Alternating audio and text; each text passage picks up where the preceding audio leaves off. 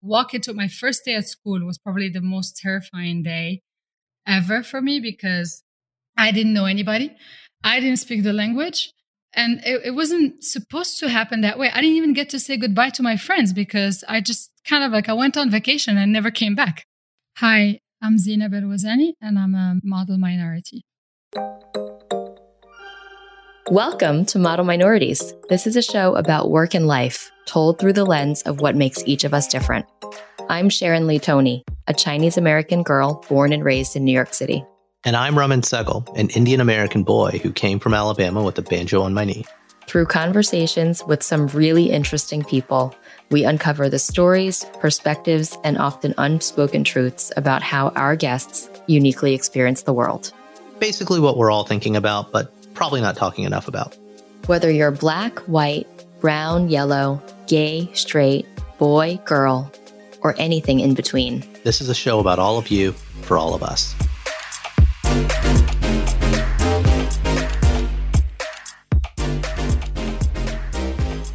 So today we're talking to Zineb El Ouazzani. And Sharon, I didn't know what to make of Z when our mutual friend introduced us to her. She's like a Moroccan tennis pro doing like just nonprofit work based in Geneva. She seems like she's just kind of had it all. And I was like, okay, she represents the model minorities part, the model part to a T. I don't know. What do you think about Z? Yeah, when I read her bio and I read her quick notes before we got on the phone, I thought she was like a Moroccan princess, literally. I thought she was, going to be somebody that came onto the show to talk about how her life was perfect and was perfectly sort of planned out for her and kind of had all of these opportunities. But our conversation with her actually revealed a lot of things that surprised me and both inspired me about her. Yeah, I was just really pleasantly surprised. I mean, some of the things she was saying reminded me of what my own parents' experience was, whether it was my dad coming to this side of the world as a teenager or as a 20-year-old, and my mom coming over, not knowing the culture, not knowing what to expect. And it's so interesting to talk to someone that's our age, right? Who went through the same thing that our parents must have. And, there's two moments in it where she talks about not being able to say goodbye at moment when she was 13, right? Yeah. Or that moment in the consulate's office with the red stamp and the curtain closing. Mm-hmm. Just like, wow. Her entire future completely changed in one moment, out of her control. Really powerful. We should probably just stop talking and just jump right into it. You guys are going to love this one. Please meet Zineb El Ouazzani.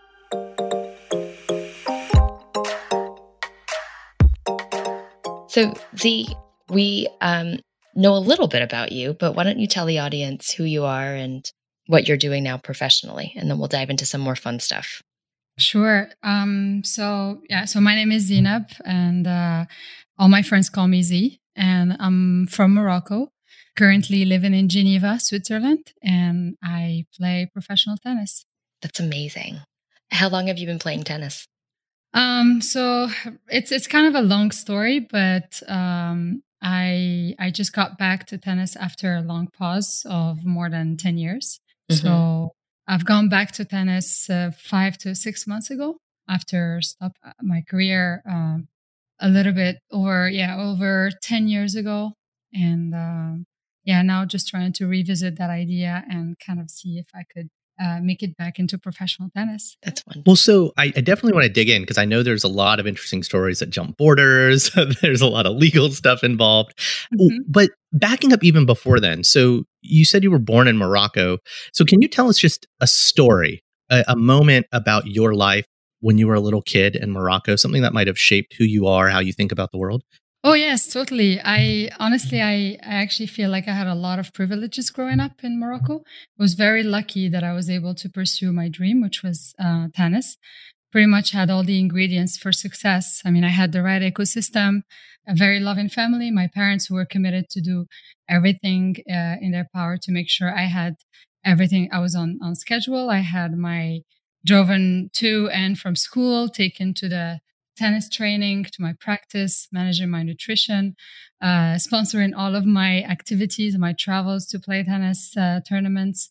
I had the discipline, the passion, and a very, very clear objective since very young age into playing professional tennis eventually. How old were you when you knew you wanted to play tennis? I was 4 actually, and I was the main reason why I started playing was because I used to watch my older brother play. He's 6 years older than me, and I used to go with my brother and my dad to the tennis club, and I would sit there and just watch him play and watch him go into the his practice, and I just really wanted to be part of that. And so yeah. As a matter of fact, funny story is when I played my very first tournament when I was 6 years old, and my dad didn't even know about it. Oh, say more. Wow, yeah. Why didn't he know about it? So we were used to go to this tennis club, and my dad would drop us off after school, and then he would go back to work, and then he would come back later on, either meet with his friends and maybe play some cards, also do some sports himself. And then, but he didn't really take me seriously. I mean, in a sense, I was very young. I was only 6, and I was still, I was barely, I just learned how to walk, let alone how to play tennis. And I was just like running around at the tennis club playing with my friends and so on. And then one time, the tennis coach at the club, he thought it would be fun to just sign me up for the local tournaments, the annual tournament that they had at the club at the time. And, but they just simply forgot to tell my dad. They signed me up, and then next thing I know, I'm on the court. I had no idea how to even score on, like, when it comes to the actual the score of the match. So I didn't know whether I was losing or I was winning. All I knew at the time was I was super excited to play. So I was on the court, and we had the referee on the court as well. And I was playing with another girl who was probably my age, maybe a year or two older than I was. And then at some point, somebody went to my dad and told them, you should come and check out Zineb because she's playing a tournament right now. And he's like, are you sure? Are you sure you're talking about Zineb and not her brother? Because my brother was 6 years older. And it made more sense that he would be playing than I was. Yeah. So yeah, he came running, and then he found me playing. I lost that match, but I remember I had no idea whether I actually lost or I won. So I went after the match, and then I just run to my dad and I asked him, so did I win? And he just looked at me, and I think that was the moment for him where he realized, okay, there's something there that's worth pursuing, and we need to see it through. And that's where all the things got a little bit more serious for me, I would say. That's great. So were you one of, I'm sure, I mean, being such a young tennis player, but probably also being a female tennis player must have been a little bit different. Do you have any stories about that growing up, or what that was just like being in the industry as a female tennis player? Yeah, I mean, for sure. This is usually sports is for boys. That's for sure. As a matter of fact, even in the family, I happen to have an older sister who was very athletic and older than my brother by a year or two, and she would have most probably. She could have been an athlete, but she never have gone through that path, mostly because of the stereotypes at the time, and the fact that, girls are not really supposed to be playing sports. You're not really supposed to be, you're supposed to stay at home. You're supposed to stay with your mom. You're supposed to see your grandmother over the weekend. You're not supposed to go play tournaments over the weekend. Yeah. It's acceptable for the boy to go and do sports and play tournaments and travel with his father, but for the girl, it's something quite different. That's why my dad always says that I forced myself into that life. And if it wasn't for me being super stubborn about it and very insistent from a very, very young age, that would have never happened, because it never occurred to him to take, let's say, his daughter to train and to practice, or to focus on his daughter in sports, Yeah. Yeah. So yeah, definitely it was something very, very quite different. And eventually what I grew up as being, perceived as the, I'm trying to find the right word in English. But it's basically, like a boy girl, like some sort of a tomboy or something like, I'm not sure what's the right word for it. Yeah. But that's how I was perceived, because I was always playing with the boys, because there were very few girls playing tennis. And so at the tennis club, I would train always with boys. I grew up playing with boys. And so eventually I would end up playing soccer and, end up playing all sorts of games, but mostly with the boys. So yeah, definitely that was quite a alienating, I would say, life for me with versus, let's say, the rest of the other girls. Yeah, that's interesting. I mean, I visited Morocco as a tourist, and just even being there as a visitor and as a woman, and it was me and a girlfriend of mine going, just so two females going together. There were definitely cultural differences in the way that we behaved, or even just the way that people responded to us. And so I can't even, I mean, I asked you that because I can't even really imagine those types of challenges on a much deeper level. But thankfully, because of your willfulness and wanting to win and just for your love of tennis, it seems like that really drove you through. And your dad seemed to be very supportive as well. So that's great to hear. Yes, definitely. What did your parents do? My dad was a banker, and my mom worked at the Ministry of Education. And I'm assuming they were born and raised in Morocco as well? Yes. So, it's funny, you referenced your grandma, and, your sister was supposed to go visit your grandma. How did, and because my folks kind of, also grew up overseas, and the path they chose was a little bit different from the one their parents wanted, their parents even expected, right? And I guess, can you walk me through kind of the generational differences? Like, did your parents do what they were supposed to do? Were they breaking ground? You and your brother and your sister were, obviously the next generation changing, but I want to walk the listeners through like how things have been changing in Morocco through the generations up to the moment you're at. So like, what did your grandparents do? What did they expect of your parents? Did your parents break the mold? Did you break the mold? What's kind of the difference in what was going on? Yeah, that's a very good question. Yeah, I mean, from what I remember, is so my grandparents, they all married each other at a very, very young age. So if I'm not mistaken, my grandmothers, both sides, they married when they were probably at the age of 13, 14, 15, around that age. So pretty young, and they've had multiple kids, right? So coming from large families. So my parents, they both had. Now, I don't know if you would require large. What would you define as a large family? But for example, my dad has 6 brothers and sisters, and my mom 5.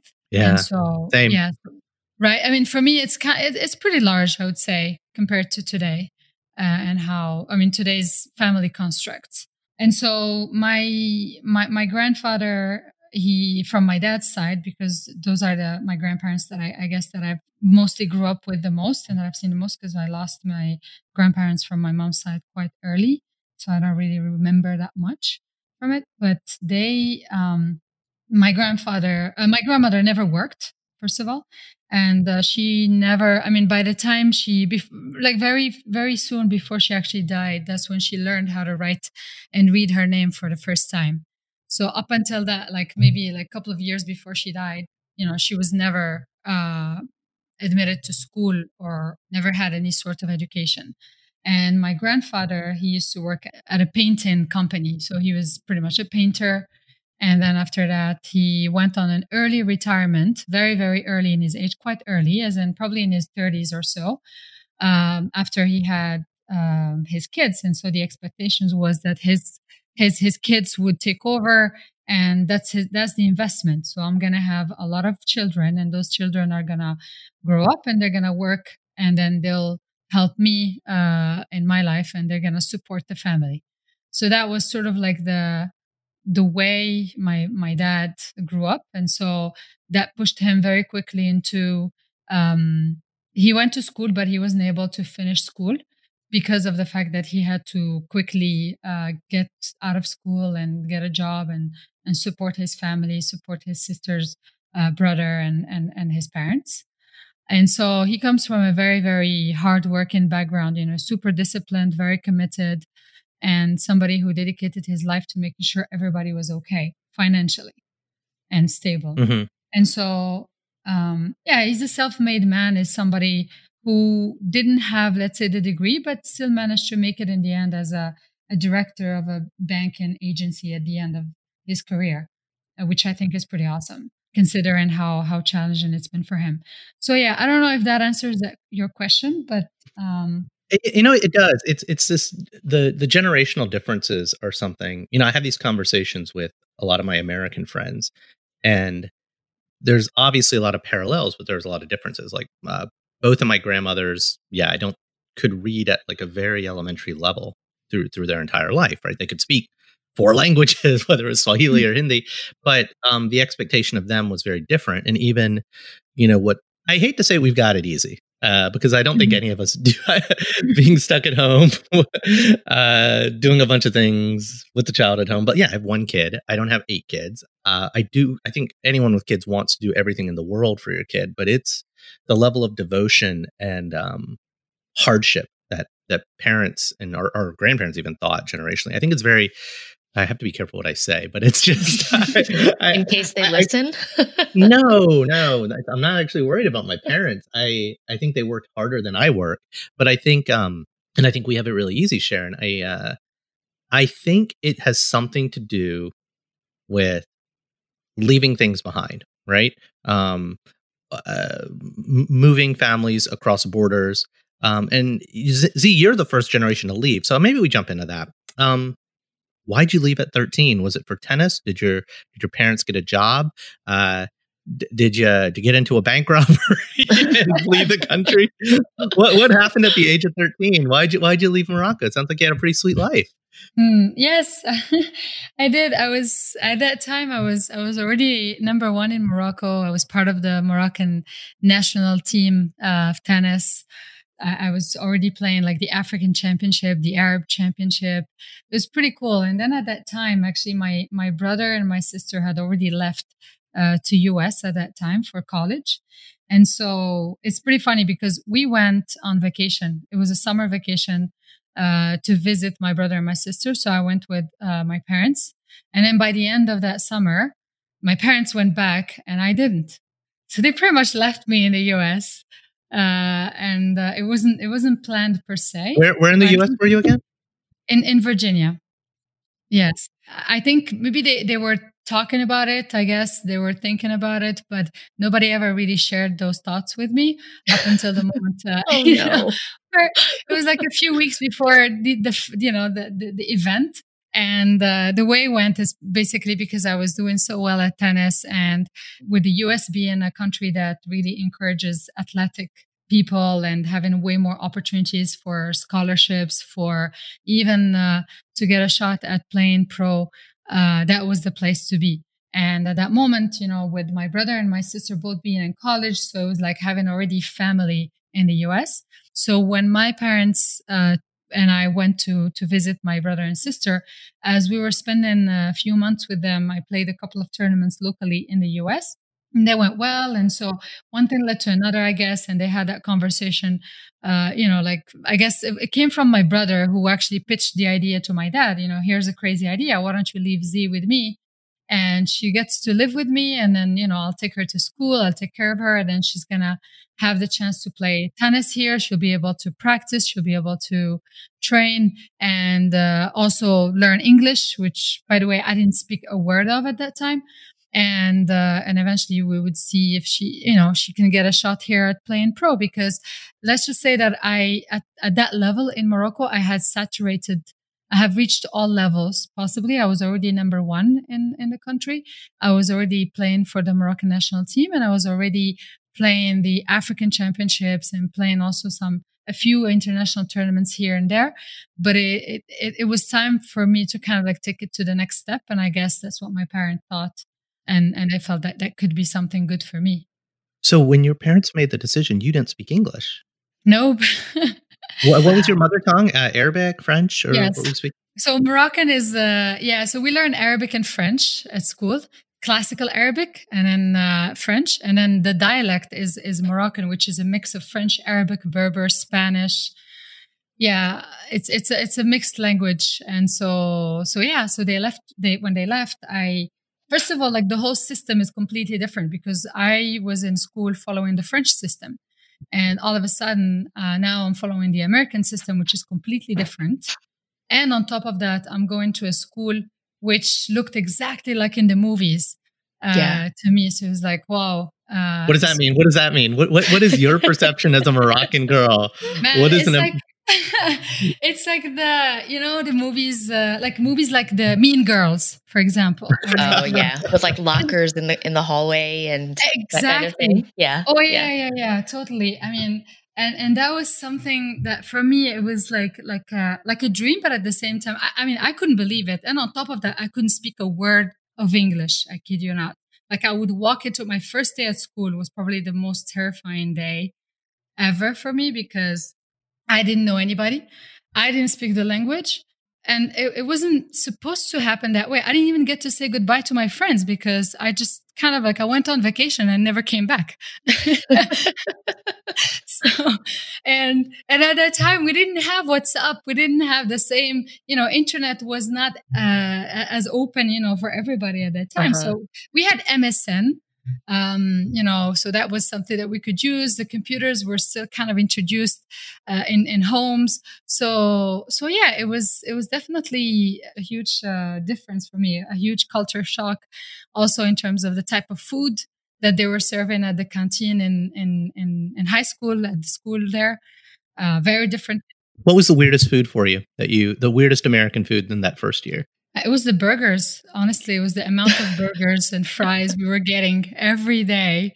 I wasn't used to that because I grew up, we were eating at home cooked stuff, lots of vegetables, lots of fresh fruits, that's how I grew up. And then all of a sudden everything is supersized, right? So I get the extra large Coke. I've never seen that in my life.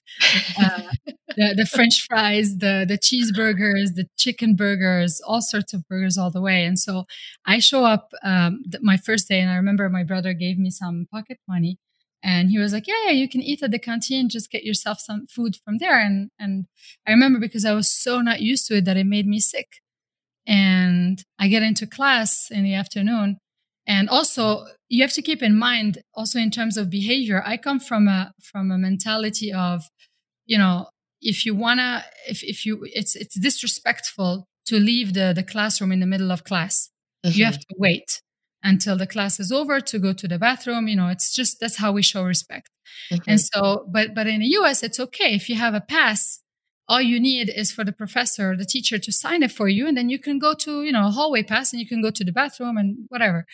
But I was so unfamiliar with that concept. I didn't know if it was okay to do it, even though I did have it in my hands. All I had to do was, raise my hand and ask for permission to leave the class. And I couldn't do that because I was too shy to do it, overly self-conscious about the fact that I couldn't speak English. And the fact that, it was my first day. So I was like, I don't know if it's okay to do it or not. So I had to stay there in class feeling sick up until almost by the end of the class where I just couldn't hold myself anymore. I just stood up and I looked at, and the whole class, throughout the whole session, I kept repeating the sentence that I wanted to tell my teacher. Raise your hand and say, hello, hi, excuse me, can I go to the bathroom, please? Just that simple sentence, I had to say it to myself over and over again throughout the whole class, just because I was too shy to raise my hand and just ask for the permission to leave, to go to the bathroom. And I had a lot of these little stories or incidents happen to me throughout my experience in high school, because those are all these cultural differences and all the insecurities that came forward and so on. Yeah. And it's also, that's a really pivotal time, I think, 13, 14 overall, even if you were an American girl growing up here, there would still be so many social pressures at that age too. So the Mean Girls, right? Well, yeah, the Mean Girls thing, or just trying to fit in. To think that you were there, language barrier. And just to take a step back, you were ranked number 1 in your country. That's like Serena Williams walking into a school, Yeah. And meanwhile, you were just completely humble about it. Even the way you introduced yourself on this call, you said something along the lines of, I play professional tennis. Yeah. And I'm laughing about that because it's like, yes, that's true, but you are a world ranked top tennis player. And so with that, kind of going into a new environment where nobody else knows that about you, and then having to find ways to fit in. So tell us I mean, so we've heard about the terrible lunch on day one, but were there other things that you felt you had to do to fit in or to make friends over time during your experience in high school? So, well, I had to take extra additional English classes. So I had the regular English classes, and then I had the English as a second language class, which to me was quite an interesting experience as well, because usually that class includes all the non-native speaking, English speaking people, right? And so I show up first day to that class, and then most of the people that were there, the other students, most of them were from Latin America. And so I show up, and because of my skin tone, that could be similar to Latin American, everybody thought I was either from Mexico or from Puerto Rico. So they assumed I spoke Spanish, which was another challenge for me, because I show up in class, and then I remember this boy walks to me and he goes, "Hola." And I'm thinking, oh, I know that word. Of course, I know hola. So Right. I look at him and I'm like, I'm all excited because somebody just came to me to talk to me. So I'm like, hola. I said hola back. And then he goes, "Barara, barara." And I'm like, no, no, no, no, no. No español. No, no, no, no español. And he goes, and he keeps going, in Spanish. And I'm like, no, no, no, no, no, no Spanish. So he thought that I was actually faking it. He didn't believe that I didn't speak Spanish. He thought that I just didn't want to talk to him. And I just continued saying no. So he wouldn't stop until I decided to switch in Moroccan. And that's where he looked at me and he's like, whoa, that sounds like nothing I've ever heard in my life. And I'm like, yes, sí, no Spanish, español, no, nada, no. And that was like the first thing. He just looks at me and he goes, okay, okay. And then he went and he took his seat, and probably wondering where I was from, because the next thing that happened after that was the teacher asking me where I was from. And as soon as I said Morocco, nobody knew where Morocco was from. So they had to pull up a map so that I could locate it for them, because they had no idea where Morocco was or what it was. And so the moment I would show that Morocco was in Africa, everybody would look shocked at me. Simply, and they would look at me, and then the next question, the next comment that I would get was, "Whoa, you from Africa?" I say, "Yes." And they say, "Well, how come you're not black?" Yeah. Yeah. Wow. And so I used to get all those. So there was that. And then the next thing, of course, the teacher would ask all sorts of questions, like to introduce me to the class. And she's like, "What kind of languages do you speak?" So I say, "I speak Arabic, I speak French." And then they look at me and they say, "Oh, you speak Arabic?" "Yes." "So how come you're not wearing the veil if you speak Arabic?" So I'm like, okay, so first now I need to be black wearing the veil. And if I look with the way I look, then otherwise I should be speaking Spanish, So I had all these already predisposed like expectations from people on my first day in high school at the age of 13. So that kind of like sums up kind of a few experiences that I've had that were a bit weird for me and very strange, and I had to cope with in the beginning. So I want to ask, kind of piecing together the timeline and some of the stuff, in your official bio. Where were you in 2001, and specifically in September 2001? Were you in the States or had you already left? No, I was still in Morocco, actually. Okay. I came after, yeah. Yeah, I guess, so re-ask the question, I guess you had to go back. You couldn't stay in the US. Can you talk about what was that moment? Why weren't you allowed to stay? And what did that, because you were building a life in the United States. You were going to be a pro tennis player. You were going to get a scholarship, etc. And then all of a sudden the rug got yanked out from under you. Can you talk a little bit about how that happened, what you went through, all of that? Sure. Yes. When I was in the US, it took me some time to adjust to the life there, right? So a very different culture, new language, which I was able to learn. I was able to cope with the new lifestyle. I was living with my brother. My parents were back home, and I was studying in a completely new language and a new system. Then after that, I was able to adapt to this new reality. I was able to actually win the state championship in Virginia. And I was doing really well. As a matter of fact, my last year of high school was probably the best year of my life, or one of the best years of my life, because I was traveling all over the US. being flown by the head coaches of universities for the tennis programs, just so they could convince me to pick their schools for college, so I could play college for them. So that was really, really cool, because I was getting full scholarships everywhere, literally anywhere I could think of. And in the end, I picked this amazing university in Florida, University of South Florida. And at that time, the head coach was Gigi Fernandez. Gigi Fernandez, she was number 1 in the world for 7 consecutive years in doubles at tennis. So she was kind of a big deal when I met her, and she saw me play and she said, you know what? I want you. I'm going to give you a full ride scholarship and you're going to come play for me. And the university is great education program, and you'll be able to play professional as well. So you'll get the education and you'll be able to train seriously with a serious team and a pro team. And the number 1 at that time in the school, in the program of the university, she was ranked top 200 in the world. So for me, that was the dream. This was the thing that I've been working my whole life for. And plus Florida, I mean, it's amazing. It's sunny. The weather is great. There's the beach, people are always happy. So for me, that was exactly where I wanted to be after all the hard work and everything that I went through.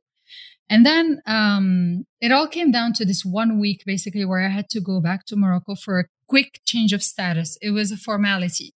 And you have to note something I don't know if you guys have ever been into a consulate, if you've ever had to go into a consulate to ask for a visa. So, I mean, the way it goes in Morocco, or at least at the time, you go into the consulate. First of all, that was the first time I'm going in as an adult, because up until that moment, I used to go in as a minor. So either my dad or my mom would go into the room with me, where I had to go through an interview with the consulate for the visa. And they would ask you all sorts of routine questions to ask, why is it that you want to go to US? What do you intend on doing? Are you going to come back? And all that stuff, making sure that your story checks out and so on. I mean, right now, everything seems great. So I'm like, no problem, because we've done this so many times before with my parents. But that moment, it was the first time I'm going back in, but this time as an adult, because I'm over 18 years old. So I go there. My parents, they drop me off. They go by a coffee shop waiting outside of the consulate. I go inside, security check. I go through all that stuff. We go into the room, and basically it's like a cubicle. And you can imagine a cubicle, kind of like it sounds like a prison phone meetup room type of thing, where you can talk to somebody with a phone on your hand, but through a glass ceiling. So you can't touch them, but you can talk to them on the phone. And that's how it was for me. And then there's like a little tiny, little window where you can kind of just throw and push your papers and your passport and any type of documents that they may ask for. I sit there and picture this. So I'm there and I'm over 18. I'm confident. I'm thinking this is routine. I've done this so many times. I'm okay. I sit there. I'm only there for a week anyways, because I've signed my contract with the university that I'm going to go play with and it's all good. I sit there, and then the interviewer looks at me. He asks for the papers. I give him all my papers. I give him my passport, everything he asked for. And then he looks at me and he goes, "You're not going back." What? And yeah. Wow. So I look at him and I'm like, what do you mean I'm not going back? He's like, "Yeah, you're done. That's it. It's over." And I look at him and I'm like, well, I don't understand. Now this is the one thing that my parents didn't prepare me for. I don't know how to answer that. Well, what do I say? And he just looks at me and he goes, "Yeah, you're done." And he just takes my passport and he takes a huge red stamp, stamps my passport so hard that it says US visa revoked. Whoa. And then he throws back my passport at me, and that was it. And he says, "You are not to go back to the US until you are 90 years old, 90. And I look at him and I have tears coming into my eyes, and I'm looking at him and I don't know what to say. And so I started pushing back papers, articles from newspapers about me with pictures, my tennis, curriculum, CV that shows all the results, all the achievements I've done, my degree. I mean, I actually managed to graduate valedictorian in high school even. So I'm like, I don't get it. And I look at him and I'm like, please, this is my future you're talking about. And he looks at me and he goes, I don't care. And at that moment, I just didn't know what to say. And then he hung up the phone, shut the drapes, and that was it. Told me to leave. And so what was the reason? It was just because your answers didn't match what they had on record? Honestly, I mean, this is the $1 million question. This is the kind of, when you ask for a visa, I mean, there's no guarantee that you will get it. They probably have their own reasons, but they're not. They don't have to share that reason with you. But however, I mean, these are things that are beyond your control, right? That you can simply just can't understand. And I think until that moment, I have never failed. I had never failed, and that was my first failure at such a young age. And that was simply beyond my control. That's it. It was the decision of one person that changed completely the course of my life. Wow. So that's it. I mean, I leave the consulate and I'm looking for my dad. And that was the next hardest thing, was when I left the consulate and my dad he's looking at me and he thinks it's done. You know, I had my visa, everything's good. And I look at him and I'm like, I didn't get it. And my dad he's always been like a strong figure, role model for me. He's always been super protective of me. And he looks at me and he's also just as shocked when I showed him my passport and the big stamp that said US visa revoked. And probably that was the first time I ever saw my dad being powerless. And he just didn't know what to do either. Wow. So fast forward, I mean, you were able to leave Morocco because I think you're in Geneva now. You met a nice Italian boy. You had a pretty sweet, awesome job at a massive tech corporation. You founded organizations. You've done a lot. So how do you come back from that? Because it seems like that was just a sudden jump off a cliff, right? You were riding high, and then everything just stopped. But you came back. Yes. Walk us through that journey, coming back, and how you got to where you are today. And I want to hear more about this Italian boy too, by the way. Sure. He's quite suave. I've met him a couple times. I mean, listen, the short answer is you go through a series of questioning everything, mixed with depression, with basically thinking that why do anything at all? Why play tennis? Why go to school at all? So that was my rebellion phase, probably that lasted for about a year, where I decided, you know what? Nobody gets to tell me what to do anymore. I'm not playing tennis. I burned all my clothes. I burned the passport also, for that matter. I broke all my tennis rackets, all those equipment. And I decided, you know what? That life is over and I don't want to ever hear about it. And that's it. It never happened. I never played tennis. It was just a dream. That's it. I just don't want to talk about it anymore. And that was it. And I just eventually fast forward from that moment, obviously the depression time where I didn't want to see anybody and just staying at home and in Morocco. And again, going through this massive reverse culture shock, because here I am back to Morocco, which to me felt like a huge setback in terms of my tennis career, because I've already conquered, let's say, that market, and I was ready and on my way to conquering more challenges, bigger challenges for me. And now I'm back to step zero, and it just didn't make sense to me anymore. And I couldn't make sense out of it. So that was it. Up until about a year after, then my dad kind of forced me into going back to school. It was either go to school or get out of the house. And so I ended up going to this university in Morocco. And that school I thought, you know what, this is great. It's a university, small university in the Middle Atlas region in Morocco. It's in the mountains.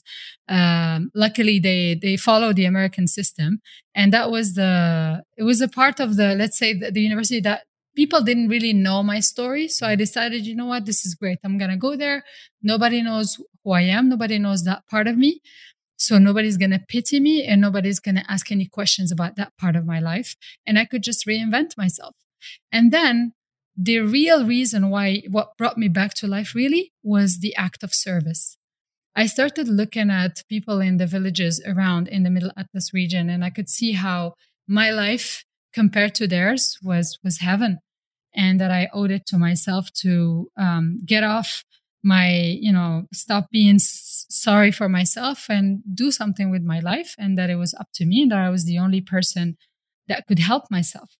And that's when I started working massively on community service, social work, so much, which, by the way, I mean, it was because of that community service that actually led me to meeting my my cute Italian husband eventually along the way, a few years afterwards. But yeah, so that was kind of like in summary, that's what brought me back, I would say, to out of the depression.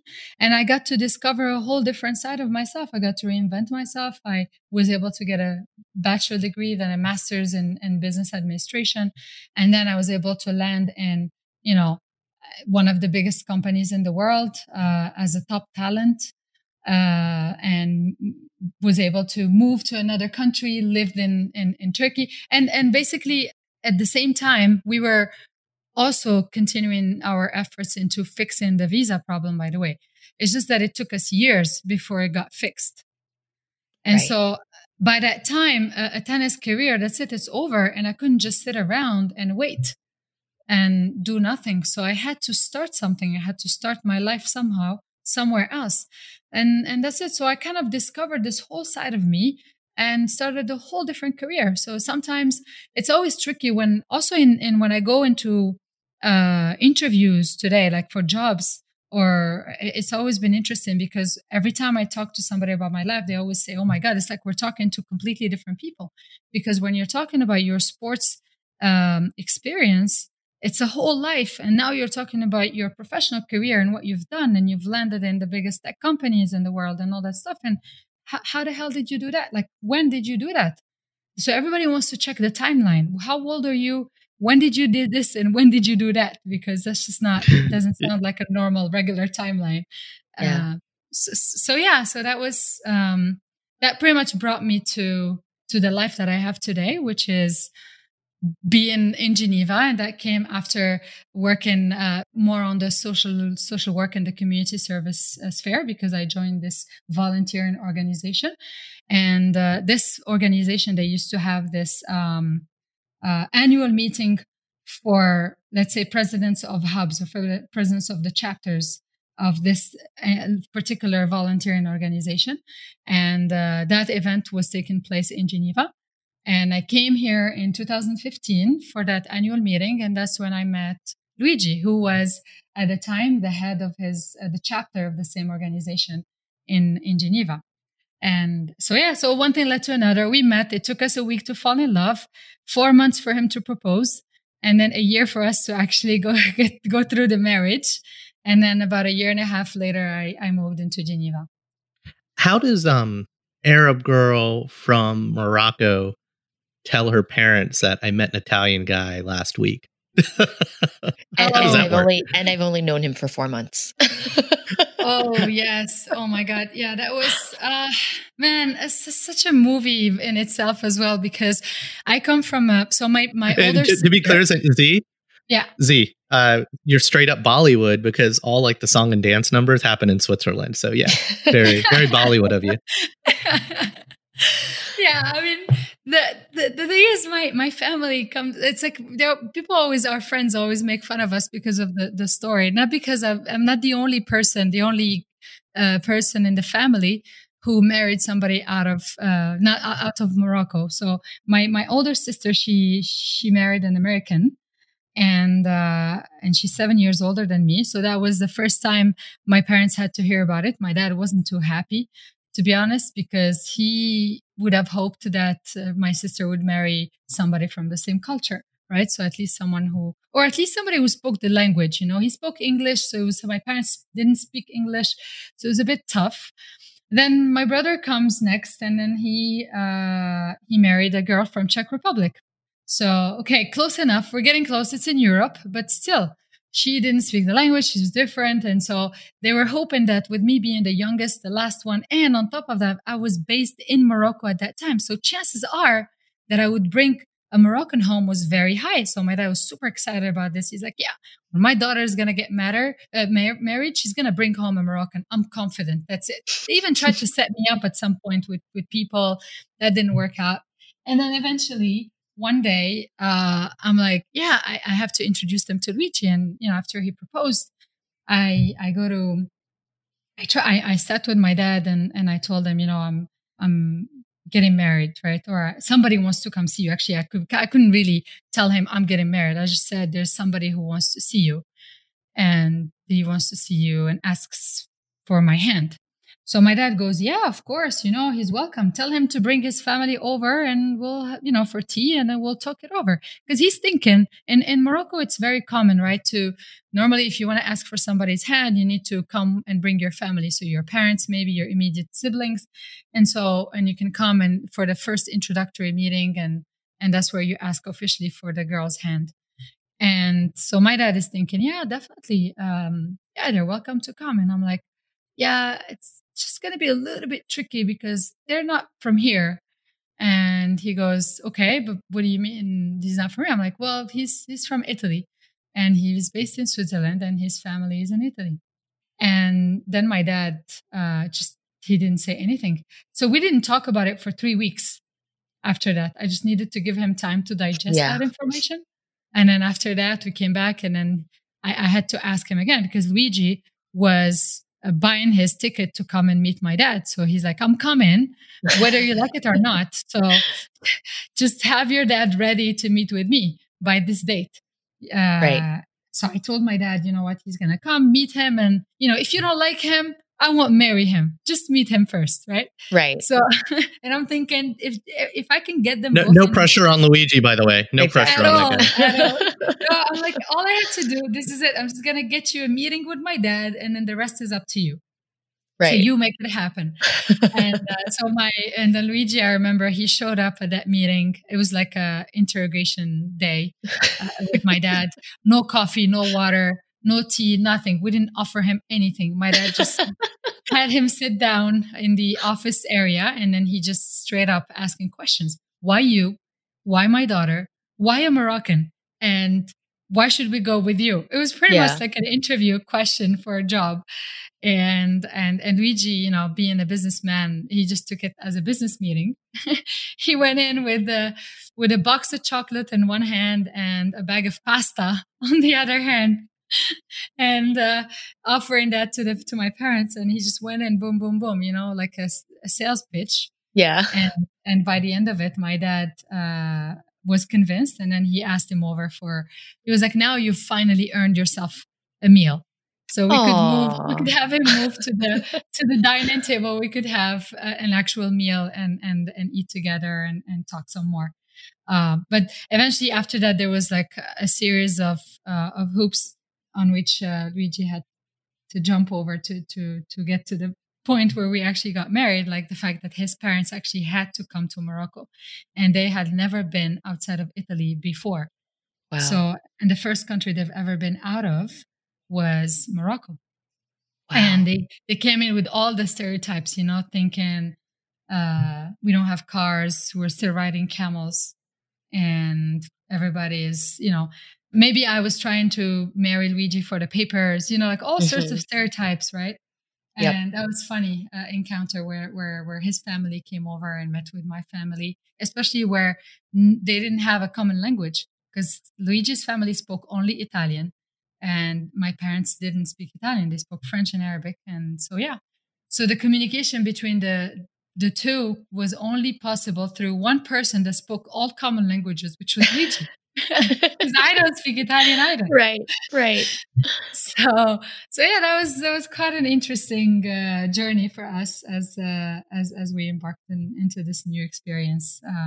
But it's been great, and we were able to enjoy a Moroccan wedding and then an Italian wedding. We even did a celebration in Geneva as well. So it was really, really cool from that moment on. That's so beautiful. That really is like a movie with such a happy ending. I love that. Yeah, for sure. So at the end of the movie, right? You can write a letter back to yourself, the little 10-year-old who hasn't left for Virginia yet. What do you tell her? Oh, that's a tough one. I think for sure, for a long time, I let one person take control of my life. Even though I decided to, yes, I did start a new life. I did reinvent myself. I was able to learn so much about myself. I was able to overcome that obstacle. It made me stronger for sure. It made me develop so many skills that were very useful in the workplace afterwards in my career. In the end, when I look at all these unfair advantages, is what makes the experience full. It made me really stronger than ever. And as a matter of fact, here's actually a funny story right now, because as I told you at the beginning, I've decided to go back to tennis about 5 months ago, right? And that came from because of I want to make sure that this story is I want to close the loop in a positive way, in a way that I control rather than continue giving the control to somebody who probably doesn't even remember me. He has no clue how much that no affected my life. And so I decided to take control of my life, to take control of that no, and do something about it today as an adult, protecting that little girl who went through that trauma or that experience, right? And so the funny thing today is I decided to go 5 months ago. I'm like, okay, this is it. I'm going to do this. And the thought of, I didn't even think at any point in time that I would ever be ready to go back on the tennis court ever again. But just the fact that I'm doing it today is a win for me. So I went back and I decided, okay, I'm living in Geneva. I want to go back to play tennis. Where should I go? So I started thinking, I looked around, I did some research, and I decided to go to Milano. I moved to Milano in October for a full-time program there, 6 hours a day. So I went from 0 workouts, 0 hours for 10 years to 6 hours a day of training and building again my strengths, building again my muscles, building again my tennis technique and all that stuff for 5 months. And fast forward through those 5 months, then up until like a month ago, there's the virus situation that comes into play. So I'm like, when I think about it, I'm like, okay, so 10 or 12 years ago, I was on my way to building, a professional tennis career. And then that stopped because of the visa situation, whatever that happened, uncontrollable factors. And then 10 or 12 years down the road, I decide, you know what? I'm going to take back the control. I'm going to go back to this tennis journey. And guess what? I choose Milano, the city where the virus actually kicked in first in Europe. And on top of that, right before, like a week before the confinement started, I had just won my very first tournament again since 10 years. So I was on my way again, like kind of building every little milestone. And then this happens.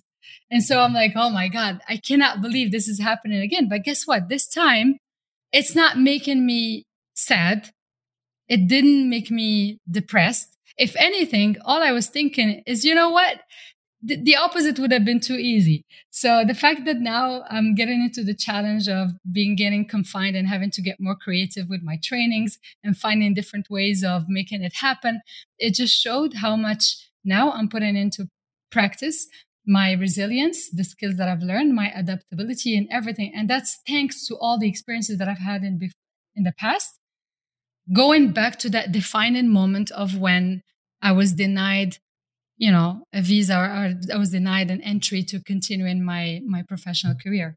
So yeah, I would say, honestly, it's going to be okay as long as you see things, you take the challenges for what they are. You try to make the most out of it. You pick yourself up and you adapt and you move on. And you basically, in the end, it's like you survive to thrive. I think that's the best way I could put it. Yeah. You survive to thrive. Yes. I love that. Perfect. I think we're ready for the speed round. What do you think, Raman? Yeah, I think so. I don't know, Z. I mean, you've been through a lot, but I don't know if you're ready for speed round. Are you ready for... I'm not sure what that means. We're going to ask you a bunch of questions and with really quick ansers. That have nothing to do with anything. Yeah, just random quick questions and answers. Sure. Okay. You go first, sure. All right.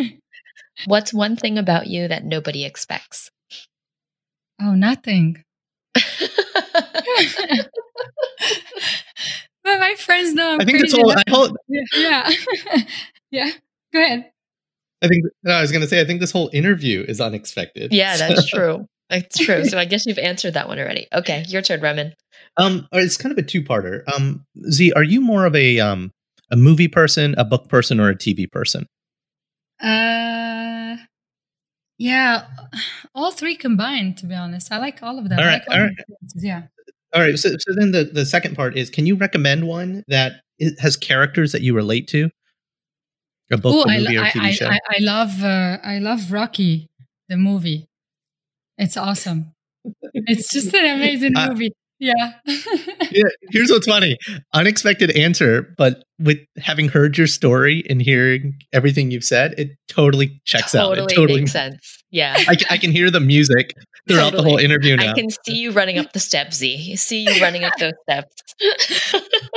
It's a really cool movie. I like to watch it over and over. Yeah, it's a really cool movie. A book would be, I really like The Code of the Extraordinary Mind by Vishen Lakhiani, of CEO and founder of Mind Valley.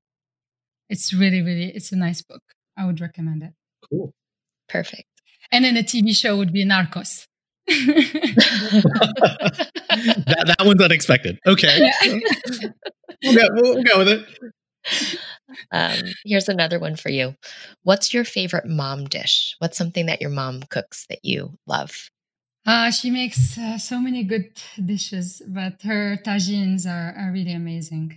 It's with meat and vegetables, slow cooked, super, super delicious. Yeah. And what kind of meat does she use? Like chicken or beef? She uses lamb or veal. Mm-hmm. Yeah. Lamb tagine. Yum, that sounds so good. Yeah. What's your least favorite food? Yeah, anything that has too much sugar in it, I just can't take it. You don't have a sweet tooth? Not that much. I like dark chocolate, so I'm more of I like bitter sweet, not the sweet taste. It's funny, like you gave the perfect Moroccan answer for favorite food, but like I'm Indian, and I think the only country in the world that like matches the sheer sugar quantity of its sweets is the Middle East, or the only part of the world is like the Middle East. And like I've had Moroccan sweets. Like I literally remember walking by a market and like the bees are literally going around the sweets. Like there's so much honey on everything. I can't do that. Can't do it? Yeah, no. Yeah, too much for me. So funny. If you had a podcast, who is somebody that you might want to interview for your podcast? It could be someone dead or alive. Yeah, that's a nice one. I would love to talk to Vishen Lakhiani. I think he's a pretty cool guy. Probably there's also Lisa Nichols. She's a famous public speaker. Motivational speaker. I love, Tony Robbins would be cool. But it's not, cool. It's not just for the podcast. I would love to meet them, hang out. Yeah. Yeah, of course. Right, this whole podcast is just an excuse for Sharon and I to talk to two people. So it's true. We're like, let's make a list of everyone that we'd want to spend half an hour with. That's true. That's a good idea. All right. So last question. Z, are you ready for the last question? Go for it. What does being a model minority mean for you? I never thought about that, to be honest. It never even occurred to me. I don't know. Just when you say model minority, I just think stereotypes. That's the first word that comes to mind. What would the stereotype if someone were to cast a stereotype for you, someone like you? What do you think they'd be thinking? Oh yeah. So that depends where they're from. So in that way, am I doing that? Maybe this is good. So someone you come into New York City. You come to you're coming to do a live interview with Sharon and Raman in New York post pandemic, and you check in at the building. What's someone's stereotype of you? They meet this girl with a Swiss or Moroccan passport with a bunch of tennis rackets in her bag. What are they thinking about you? What's that stereotype? So they probably won't know where I'm from. That's for sure. They'll wonder because this happened to me so many times when I go to US. So either, like I said, it's either people think I'm from Latin America, Or as soon as we start talking and then they hear my accent, they don't think I'm from Latin America, and now they're confused. So then automatically they think I'm probably from somewhere in Europe.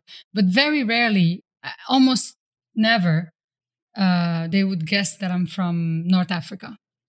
It almost never happens. But then if I'm in Europe, or let's say, even here in Italy, everybody thought I was Italian, for example, from Sicily, from the south.